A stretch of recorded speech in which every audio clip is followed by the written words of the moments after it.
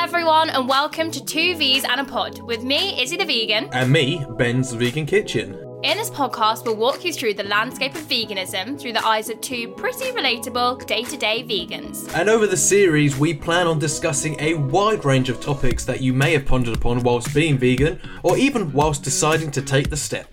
This week, we're speaking to Dr. Gemma Newman, also known as the Plant Power Doctor. Gemma has worked in medicine for 17 years and is a senior partner at a family medical practice where she's been working for 12 years. She specialises in plant-based nutrition and has written a book called The Plant Power Doctor, helping encourage people to make more sustainable and healthier choices for your body and mind. It also includes some amazing plant-based recipes as well. Izzy and I are certainly no health experts, so it will be great to chat to someone who really knows what they're talking about.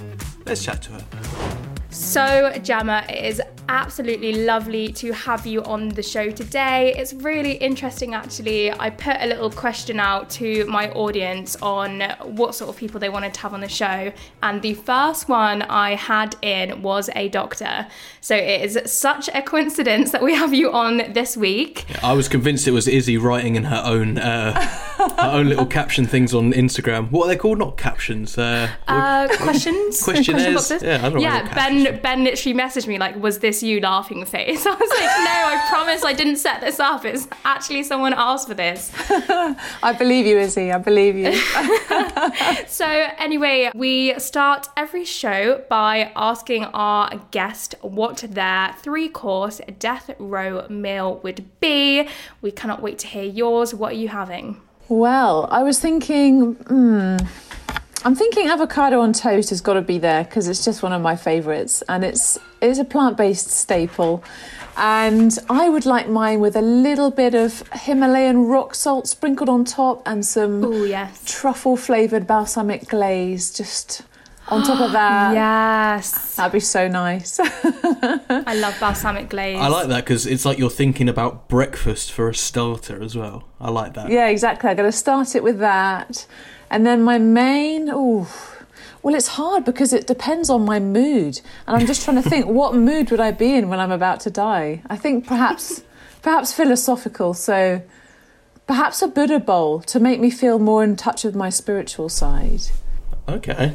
So you're sticking with the last meal kind of go out how you've lived type of thing. So you're not thinking, all of a sudden I'm going to eat all this like rubbish and junk food. You're keeping in touch with what you know and what you love.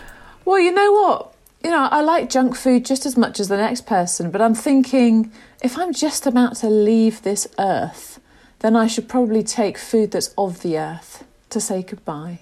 I love it. I also like that. No one's been that philosophical before. Everyone's just like, how much food can I stuff in my face how much food can I get? Before I'm like executed or whatever. We haven't actually specified, the way that people are going to leave. Yeah, but we assume it's not going to be pleasant. But yeah, I like that. Well, yeah. So what's in the Buddha bowl? What are we talking? Grains? We're talking proteins? What are we talking? Well, yeah, I'm talking maybe a bit of tempeh.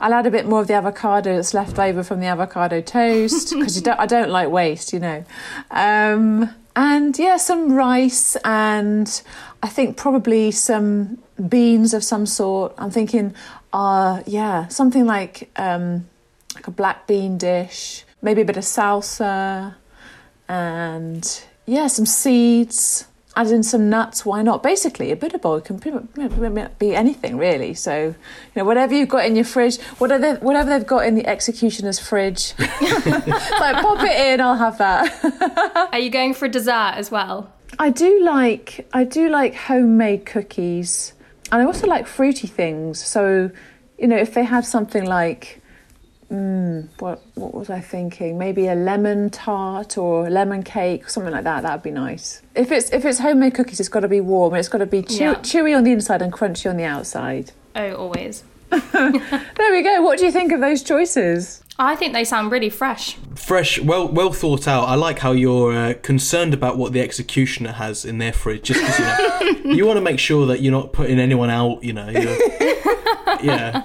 I think Izzy and I did it a couple of weeks ago, and it was chaos. It was absolute chaos. It was.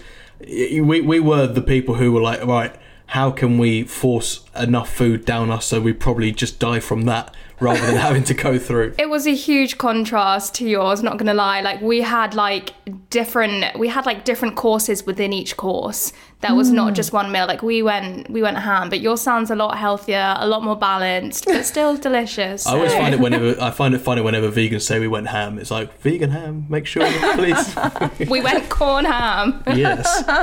So obviously, look, as Izzy said earlier in the show, a lot of people want to hear from someone with a bit more of an understanding than her and I. I think that's fair to say. We know a fair amount, but we never come on this show actually recommending people to do things, and we just talk about ourselves and what we like, and I think people want to hear some things from you, some myths that need busting, some common misconceptions about veganism. So the one thing that I really want to ask you first and foremost, which I'm sure we like to think that a lot of people listening aren't vegan and they haven't quite made the transition over to veganism, they're still thinking about it. And the one thing that I'm sure they'll all say is, where do I get my protein from? Obviously, we well know that there's loads of places, but it would be great to hear from you what you think are the best sort of vegan protein sources, and why vegan diets and protein have become such it's like a buzzword, isn't it? Yeah, I think protein has always been a really big deal when it comes to any kind of health messaging. It's strange. People say, well, you need lots and lots of protein to lose weight. And then they'll say, no, you need lots and lots of protein to gain weight. And you think, well, obviously protein are the building blocks for our body, but you can get it from all sorts of places. And it's really interesting to me how it's the first thing that everyone thinks of as something that might be a block to being vegan or eating a plant-based diet. And I suppose you guys must have researched this yourselves. You kind of know this already, but all proteins originally came from plants. And I think perhaps where the confusion comes from is, in nutrition studies years ago, there used to be this myth that you had to combine plant-based proteins in order to be able to absorb them. And so people would worry that they wouldn't be able to get all the proteins that they need unless they made specific combinations of foods. But that's been debunked many times. And in fact, what's interesting is that actually, as long as you're eating a well-balanced diet where you've got a variety of fruits, vegetables, whole grains, legumes, which means, beans, lentils, chickpeas, peas, tofu, tempeh, herbs and spices, nuts and seeds, that you're actually going to be getting an abundance, not only of protein, but of many other nutrients. In fact, every nutrient that you need except B12 and perhaps vitamin D, which we can come on to. But yeah, it's a really enduring myth that I would love to be able to say you really don't need to worry about. Yeah, I think that feels right. I think there's so many things. I read, and maybe you tell me if I'm wrong, that, the protein from animals, they are only a protein source because of what they eat. So, for example, beef is only got protein in because cows eat grass, and the grass is what gives them the protein. Is that right? Well, I think, basically, your herbivorous animal has not had to eat another animal to have protein within them. And it's the same for us. We don't need to eat the muscle from another animal in order to gain protein, because they have used their building blocks in their food to make their proteins too. So, that's a simplistic way of looking at it. Yeah, it seems so obvious when you say it out loud. Yeah. Like, it is such a simplistic way of thinking about it, but it's something that everyone gets so confused about. I know, they do. And I understand why, because I suppose it's been ingrained in us to think, well, meat for protein. Even though there are many cultures over the years that have thrived without it, it's something that I think especially in Western cultures has been really important, and certainly has been a sign of affluence, I would say, over the years, less so this century and at the latter half of the last century. But I think, in years gone by, even in the UK, even at the turn of the century, Victorian era, many people would not have eaten that much meat. They really wouldn't, because it would have been inaccessible and unaffordable. And they would have had predominantly things like potatoes and rice and vegetables as their staples. And even during the Second World War, when you look at rationing, you'll see that a family of four would have perhaps had one egg a month and one rasher of bacon a month between them. So it's really a myth that we need to have meat for protein. It's crazy actually, because I'd never, when you put it before as the animals that we eat don't eat other animals, I'd never actually kind of stopped to think about that, because you think, oh, you know, the food chain and this is what's happened, but I can only really think of lions that I know that eat other things. And I know, well, definitely not here, we don't eat lions, but it's a weird way of, and actually it's a really sensical way of looking at it on the whole, as, you know, these animals don't eat animals, so why do we need to eat them? Yeah, I mean, we could get into different animals and their digestive anatomy, but I think probably to keep it simple, I would just leave it at that. But, you know, you're right that lions, they have more acidity in the stomach. They have a much shorter small intestine. So, you know, it serves them well to have meat inside their guts for longer. And they've got more acidity in their stomachs to be able to digest that. They don't have the ability to masticate, you know, they don't move their jaws from side to side. So there's lots of reasons why lions would be very well suited to eat meat. But equally, there's lots of reasons why we would be really well suited to eat vegetables. So, you know, I don't want to get into a debate about whether we are actually omnivores or herbivores, but I would say that we have very nice long gastrointestinal tract. We have enzymes in our saliva that help us to break down the starches that we enjoy. We're able to move our jaws from side to side and masticate like herbivores do. So, you know, we should hopefully be well placed to enjoy those veggies and nuts and seeds and grains. I'm super interested. Obviously, you are full of knowledge about veganism. Was it through studying and becoming a doctor that turned you towards veganism, or were you vegan before and then you've gone on to gain all of this knowledge about it? So in my medical training, we learnt about what nutritional deficiencies could do inside the body, and we learnt a lot about anatomy and communication skills and biochemistry and pharmacology. We didn't really learn a great deal about how to optimise health through diet. And it was actually only through my own interest in nutrition that I began to look at it more. So I've always wanted to help people feel better. I've always wanted to help them help themselves. And so over the years, I studied lots of stuff like psychology, CBT, brief solution-focused therapeutic approaches, and nutrition became something that I got really interested in after I realised that my husband was doing incredibly well with his marathon training by adopting a plant-based diet. So I wanted to understand some of the science behind why he was getting reduced inflammation, why he was improving his recovery times, and he's not medical. And so I felt like it kind of fell to me to try and figure this out. So I began to turn to the literature. I began to look at athletic performance and some of the studies around that. But that's not my main interest. My main interest is my patients. And so I thought, well, how does this apply to them? How does it apply to those of us who have heart disease, cancer, diabetes, the biggest killers in the Western world? Could it make a difference? And I realised from looking through some of the study data, epidemiological data of large populations and small data, sort of randomised controlled trials, things like that, I began to realise that there was a lot of information pointing towards the benefits of plant-based diets.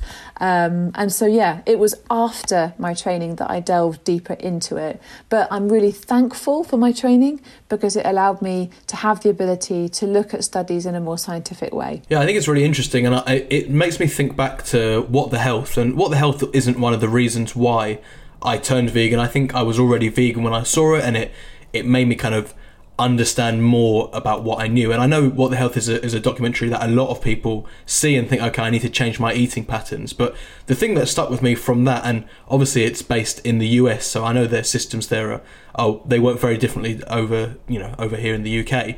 But one of the things that stuck with me is how much the medical system over there was in bed with the meat lobbyists and the farmers and the dairy industry, and how they were, someone would come to them with diabetes and they would say, oh, you need to eat more meat and milk and cheese and stuff like crazy. That.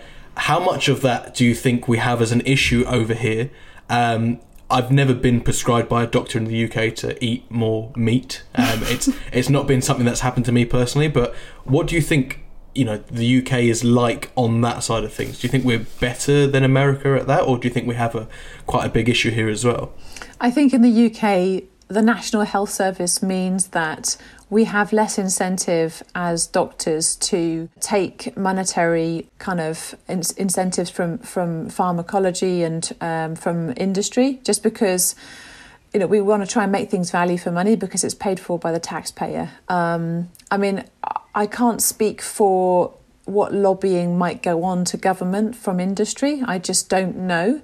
And it's true to say that I imagine that there is clearly a combined interest to support our farming industry and our fisheries, as well as supporting our health, because the government wants to make sure that the businesses that we are used to in the UK thrive. So there is, I suppose, in that there is a conflict of interest. But I think in the medical sector, it's probably just more the fact that doctors on the ground don't have training in nutrition, and so they would just take on, for the most part, popular culture when it comes to dietary advice. They may well just take their advice from magazines and from documentaries, unless they've actually researched it themselves. Our culture, that millennial culture, is all about keeping thin and looking good for social media, and we're told that you've got to eat all the protein, you've got to have large protein, small carbs, and that's how you're going to achieve what you want. We know that that's not necessarily true. There's way better ways to achieve that. Things like calorie deficit and eating a healthier diet and exercising more than you eat effectively. So I think it's really interesting to know that, as you say, that doctors aren't really supposed to, well, not supposed to, but they're not trained to give dietary advice to people. So I think it's good to hear, especially as you say, the NHS isn't necessarily working with these lobbyists. I think that's quite a relief. Yeah, I think certainly on an individual doctor level. And, what would be amazing is if we had dietitians and qualified nutritionists attached to doctor surgeries across the country. And I think things are beginning to change. There's the School of Culinary Medicine, which has been set up recently. There's NutriTank, which is helping medical students to understand the benefits of lifestyle medicine. We've got the plant-based nutrition course out of Winchester University, which is for healthcare professionals and is really good, which I contributed one section for on diabetes. So there is definitely change afoot, but these things can take time, and there's a lot. To be honest, there's a lot, I would say, in academia that can sometimes limit progress when it comes to plant-based approaches. So I think probably the most powerful way forward is to focus on the sustainability aspect of plant-based diets for doctors, and that's what the Royal College of GPs are starting to do as well. So they've got their Green Impact scheme where they're encouraging GPs to talk about sustainable dietary patterns, because we know that antibiotic resistance, climate change, these are huge issues for human health. But unfortunately, as humans, we tend to have this myopic view. We only really look at what's happening right in front of us right now.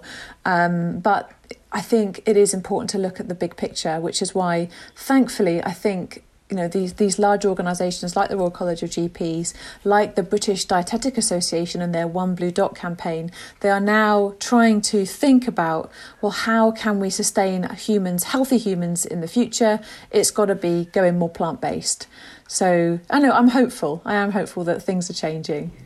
Yeah, I think it's really interesting because I think a lot of people do link the plant-based diet to malnutrition or not getting enough of your vitamins or not getting enough of that. Whereas actually, as you said through your research, you found so many benefits from a plant-based diet that actually made you lead your focus more towards that area. What would you say are some of the key benefits of a plant-based diet that you've really locked onto?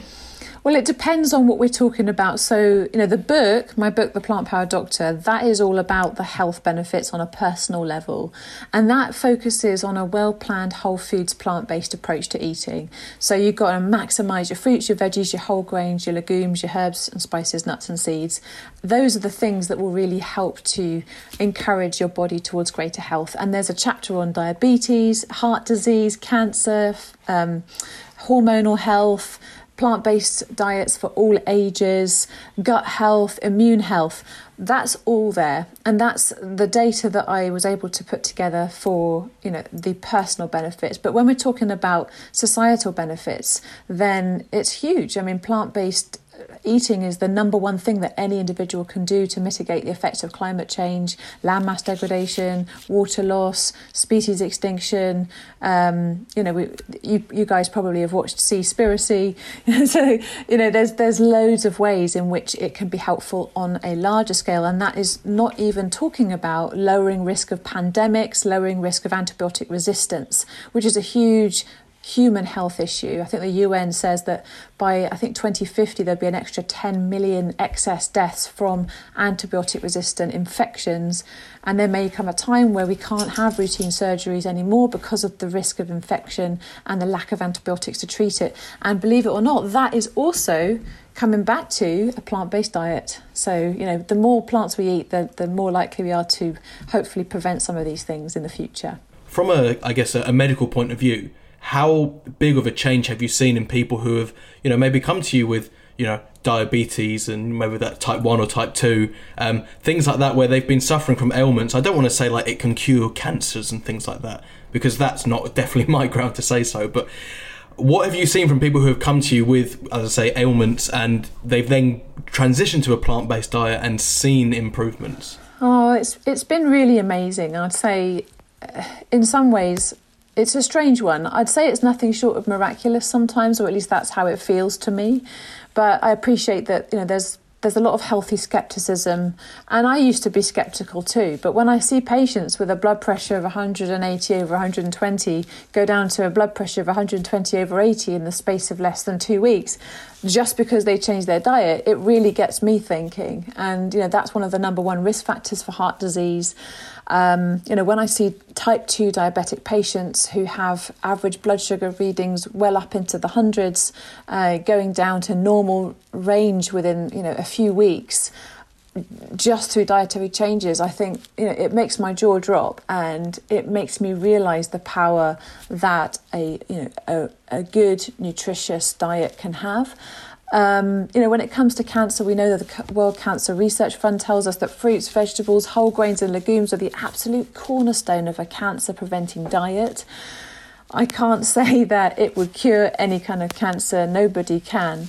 But I can say that having read books like Radical Remissions by Dr. Kelly Turner, I've been really inspired by some of the stories of patients and how they've taken their health into their own hands and changed their lifestyles, which would include, at least from those cases, a plant-rich or even a plant-predominant diet. So I think that there are health benefits to be had when you have the mental bandwidth and the budget to think about what you're going to do to help improve your situation. Having said that, plant-based approaches can be some of the cheapest foods available. So if you're able to, cook, or if you have the ability, if you have an oven, if you have a fridge, then buying in bulk these items like rice and chickpeas and lentils and vegetables and fruits can be much cheaper than having other products that you might otherwise have, like expensive meats or things like that. Yeah, as well as physical health, which we touched on quite a bit, there's also, I think, such an intrinsic link with your mental health and your diet as well. And I know that you talk a lot about, mind, body, soul all being connected, and you do a lot of work with meditation and all the psychology around that. And some of our audience members were interested in mental health and veganism and diet culture all around this way of eating. And I just wanted to touch on what experiences you've had with that, because I know that some people do find it quite stressful moving to a vegan diet, not knowing what they can and can't eat, the perception that all vegans are really skinny and all of that sort of jazz, really. Yeah, I mean, that's a really big topic, because we can talk about things like disordered eating and the history of disordered eating and what a lot of dietitians and nutritionists say about plant-based approaches. And we can talk about some of the mental health benefits of eating more plants. So I guess if I start off by talking about mental health, I think if you're finding yourself stressed and anxious about what to eat, then take a step back and consider your mental health above all else. I would say that there's a lot of controversy around it when it comes to things like eating disorder clinics, because there's a lot of specialist dietitians that work with people with eating disorders who say that veganism could fuel eating disorders for that reason, because you're creating lots of boundaries around what you're eating. However, some of the data that we have, although it's limited, doesn't actually support that decision. And in fact, sometimes it's actually actively harmful to tell someone that they should no longer be vegan if it's something that's really important to them because they have an eating disorder. So what the research that I have read, and having discussed this with dietitians and nutritionists myself, what the data seems to show is that it's really important to try and tease out and be super honest with yourself when you are adopting a plant-based diet. And you need to tease out why it is that you're doing it. If your primary motivation is to lose weight, if your primary motivation is to have like a bikini body, then really think carefully about if this is the way that you want to go, because it can sometimes lead you down a path of feeling as though you have to restrict everything and getting very anxious and worried about it. If your primary motivation is general health, if it's environmental health, if it's animal compassion, if you're hoping to improve a chronic disease that you're suffering with, then that's actually quite different, because your motivation is coming from somewhere else entirely. And some of the data that I've read suggests that people who are semi-vegetarian are actually at higher risk of eating disorders than people who are vegan. And trying to tease that out is quite difficult, but some of the theories around that are because often when somebody is vegan, it actually becomes a kind of a way of life that is very value driven. So somebody who potentially has been suffering from an eating disorder and then decides to go vegan for the animals or for the environment, or for another reason other than weight loss and weight restriction, find that actually it gives them a certain amount of food freedom, because they feel as though they're doing something for the greater good, or they're doing something for a reason that's greater than the impulse for food restriction, if that makes sense. So it's actually a really complicated area, but I think the bottom line comes down to being honest about your why, being honest with yourself as well as those around you, because sometimes vegan approaches can actually be really beneficial for people suffering from eating disorders. And anecdotally, I've heard from lots of people that say that it actually saved them. They feel like it saved their life. They had previously suffered from bulimia or anorexia, and thinking about why their food matters over and above themselves was actually tremendously freeing for them. So it is nuanced. Yeah, it's interesting because there's obviously a few ways of looking at it. You can look at it from that way that we mentioned, that you feel limited and you're stressed and you don't know what it is to eat. But actually, as you say, connecting with everything around you and being more in touch with it from a mental point of view, where you're thinking, okay, I'm eating this from here and I'm not eating that because it's all of that.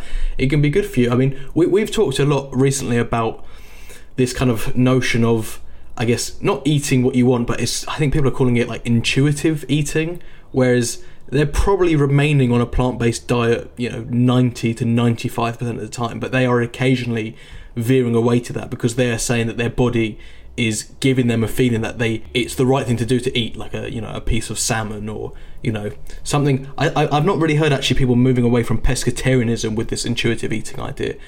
Often it is fish that people are leading back to because they feel it's giving them health benefits. What are your thoughts on that, just on the whole, really? I think it's important not to confuse the concept of intuitive eating with different dietary patterns. So it's a tough one.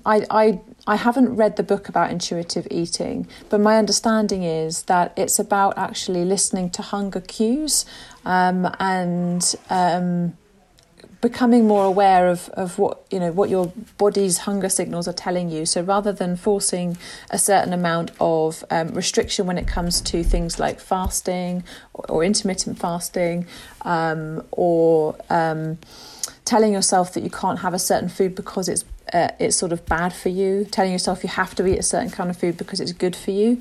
I think intuitive eating probably does have a really great role to play, and I think diet culture tends to stop us from getting back in tune with our bodies and what we're actually supposed to be having, because we're always overthinking like what it is that we're supposed to be eating and why. It sounds good, but I think nutritionally, there's no reason why, if you're getting, all of the things that you need from a plant-rich diet, that you have to eat like a piece of salmon. If you want to eat it, but there's no sort of physiological reason, if you are taking, flax seeds, chia seeds, hemp seeds, walnuts, for plant-based sources of omega-3s, if you've got, for your extra insurance policy, like an algae oil-based supplement for your ready-made long-chain omega-3 fatty acids, then, if you fancy a piece of salmon, have it, but it's not that you necessarily need it for nutritional benefits. Yeah, because you said earlier, obviously, there's things that you can get replacements of. So you mentioned the omega-3. You mentioned earlier in the show B12.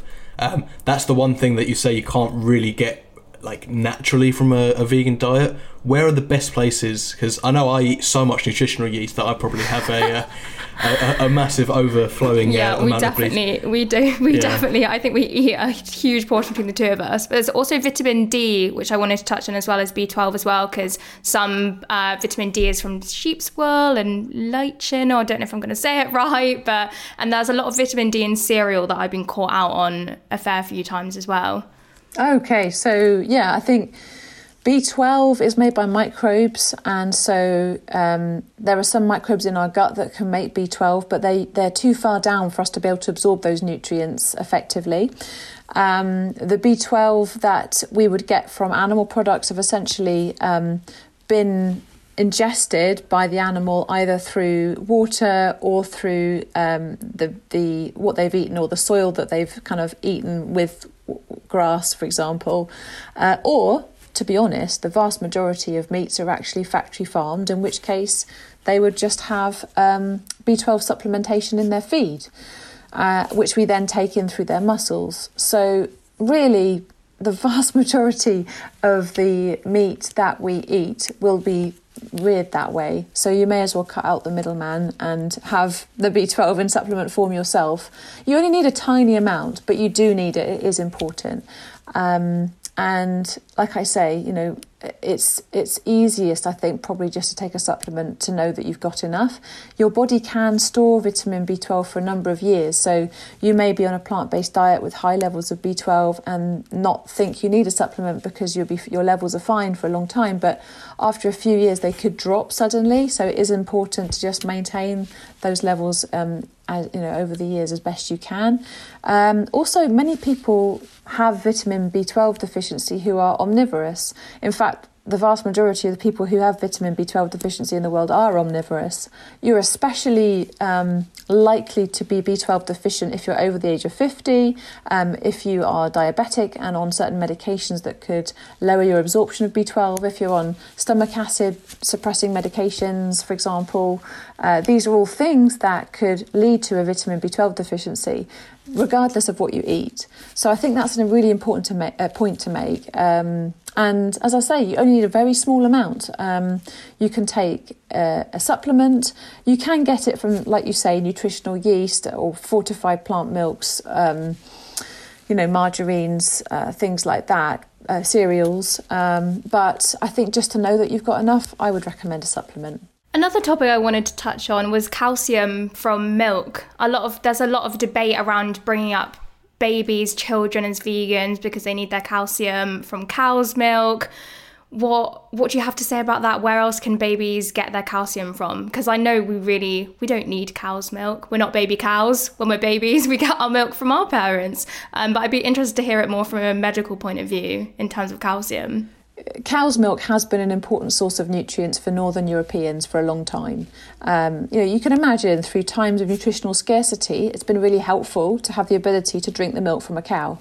You don't need to do that, and it's perfectly acceptable and logical to rear your child on a healthy plant-based diet. But, when it comes to calcium, I think one of the main things to think about is your child a fussy eater? Is your child somebody that, that would run around and play over actually sitting down and eating a meal? And if so, it is important to just think about, okay, well, what am I giving them? Fortunately, there are loads of great sources of calcium. In fact, the calcium from cruciferous vegetables like kale and broccoli is actually potentially more bioavailable than the calcium from the milk of a cow. Will your child eat broccoli or kale? That's a question you've got to ask yourself. Things like tahini are absolutely fantastic. As long as your child doesn't have a sesame seed allergy, then tahini is brilliant because it is really calcium rich. Almond butters have got great sources of calcium as well. It's about offering your child a lovely variety of these calcium rich foods. And they'll be getting plenty of calcium that way.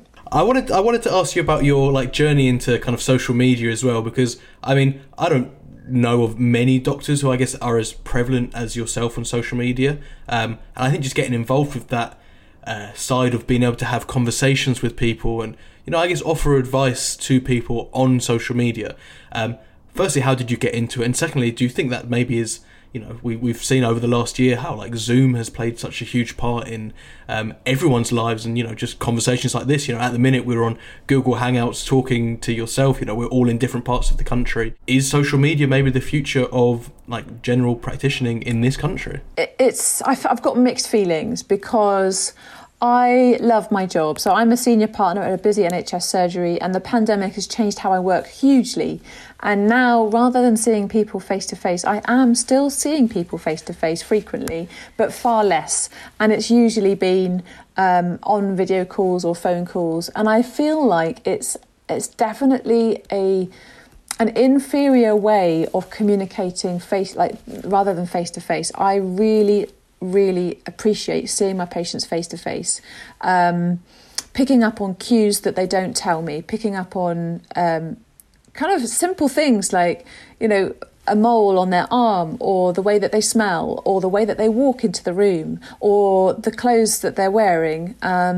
These give me clues about their general health, mental health, well-being, and I feel like I haven't dealt with their problems as well as I would have done face to face when I'm dealing with them over the phone or on a video call. So when it comes to medicine, yes, I think, things are going more digital, they are going more online. I don't think it's necessarily a good thing overall. Having said that, I think medical education is really important, and that's why I went onto social media. I think it's really powerful and impactful for people to be able to learn stuff on Instagram, for example. But there's also a lot of misinformation that can come up. And so it's, again, a really difficult thing, because if you see 10 articles saying one thing, or 10 influencers saying one thing, and you see a doctor, saying a different thing, it's hard for you to know what to believe. It's hard for you to know who to trust. But that's really why I decided to start my Instagram account, is to offer people the education and the information that they were missing, and do it in a way that could hopefully really be accessible to them. And that's what I'm so passionate about, which is why I started doing it. But yeah, I'm not their doctor online, so it's quite difficult, because people will often come to me and ask me medical questions about themselves, about their family members, and I can't give personalised medical advice online. It wouldn't be ethical to do so, and I'm not licensed to do so. So it's a fine line, but I think I'm so passionate about spreading the word about holistic health, about lifestyle, about plant-based nutrition. And I think it allows me to reach so many more people. I've got nearly 3,000 patients that I work with, day to day in my NHS practice. But when you're on Instagram, you can reach many, many thousands of people potentially, which is just lovely. Yeah, it's so great to have you out there as a voice just for vegan health and nutrition. And obviously you have your book as well, which has been #1 in 2 categories on Amazon. I'm definitely going to be ordering it, because I'd love to learn a little bit more about this, because hands up, I don't know loads about nutrition. I don't know loads about health and that kind of jazz. I went vegan for the animals, but after speaking to you and following you on Instagram, I've gained so much more interest in it. But congrats on the book. Thank you. And you just offer us so much information on so many different platforms, and it's great you're so passionate about it as well. Oh, thank you, Izzy. And I want to make it accessible, and people don't have to buy the book. They can go to my website, and there's a lot of great free information on there, but the book is something that I've spent months and years sort of thinking about and trying to make it accessible for people, because I want people to be able to use it in their kitchen. I want people to have it on their coffee table. I want people who've got relatives who are sick to think about buying it as a gift. I want it to be good for vegans who are wanting to improve their health, but I want it to be good for omnivores who want to improve their health too. So I've really tried to make it as inclusive as possible, and even colour-coded it. There's pretty pictures. Amazing. It's colour-coded. It's there to hopefully be browsed through and get inspiration from. So yeah, it was a passion project. It still is. And, I'm absolutely thrilled that it's been received well. And, I want it to be a grower. I want it to be something that people will read and love and then recommend to their friends. So I hope that you enjoy it. I hope that it stays something that's popular. I'm sure it definitely will. And you mentioned your website as well, so our followers can have access to that. What should they type into Google to get to your website? Well, they can type in gemmanewman.com or they can type in plantpowerdoctor.com. It takes you to the same website. If our followers want to find you on Instagram, they should already be following you, but if they want to find you on Instagram, where should they look? Plant Power Doctor. It's been so great talking to you this evening. Thank you so much. Thank you. I've really enjoyed it. Thank you for listening. What an incredible insight that was from Dr. Gemma Newman. Yeah, I've certainly learned a lot this week, but if you want to hear more from Gemma, then head over to her Instagram at plantpowerdoctor. You can even go buy her book, The Plant Powered Doctor, available at penguinbooks.co.uk. This show was produced and edited by Callum Goddard Mocklow for Apricot Audio. Please remember to rate, review, and subscribe to the podcast, available on all podcast platforms such as Apple, Spotify and Acast. And if you want to keep up to date with all the latest happenings, then remember to follow us both on Instagram, at Izzy the Vegan and at Ben's Vegan Kitchen. See you later!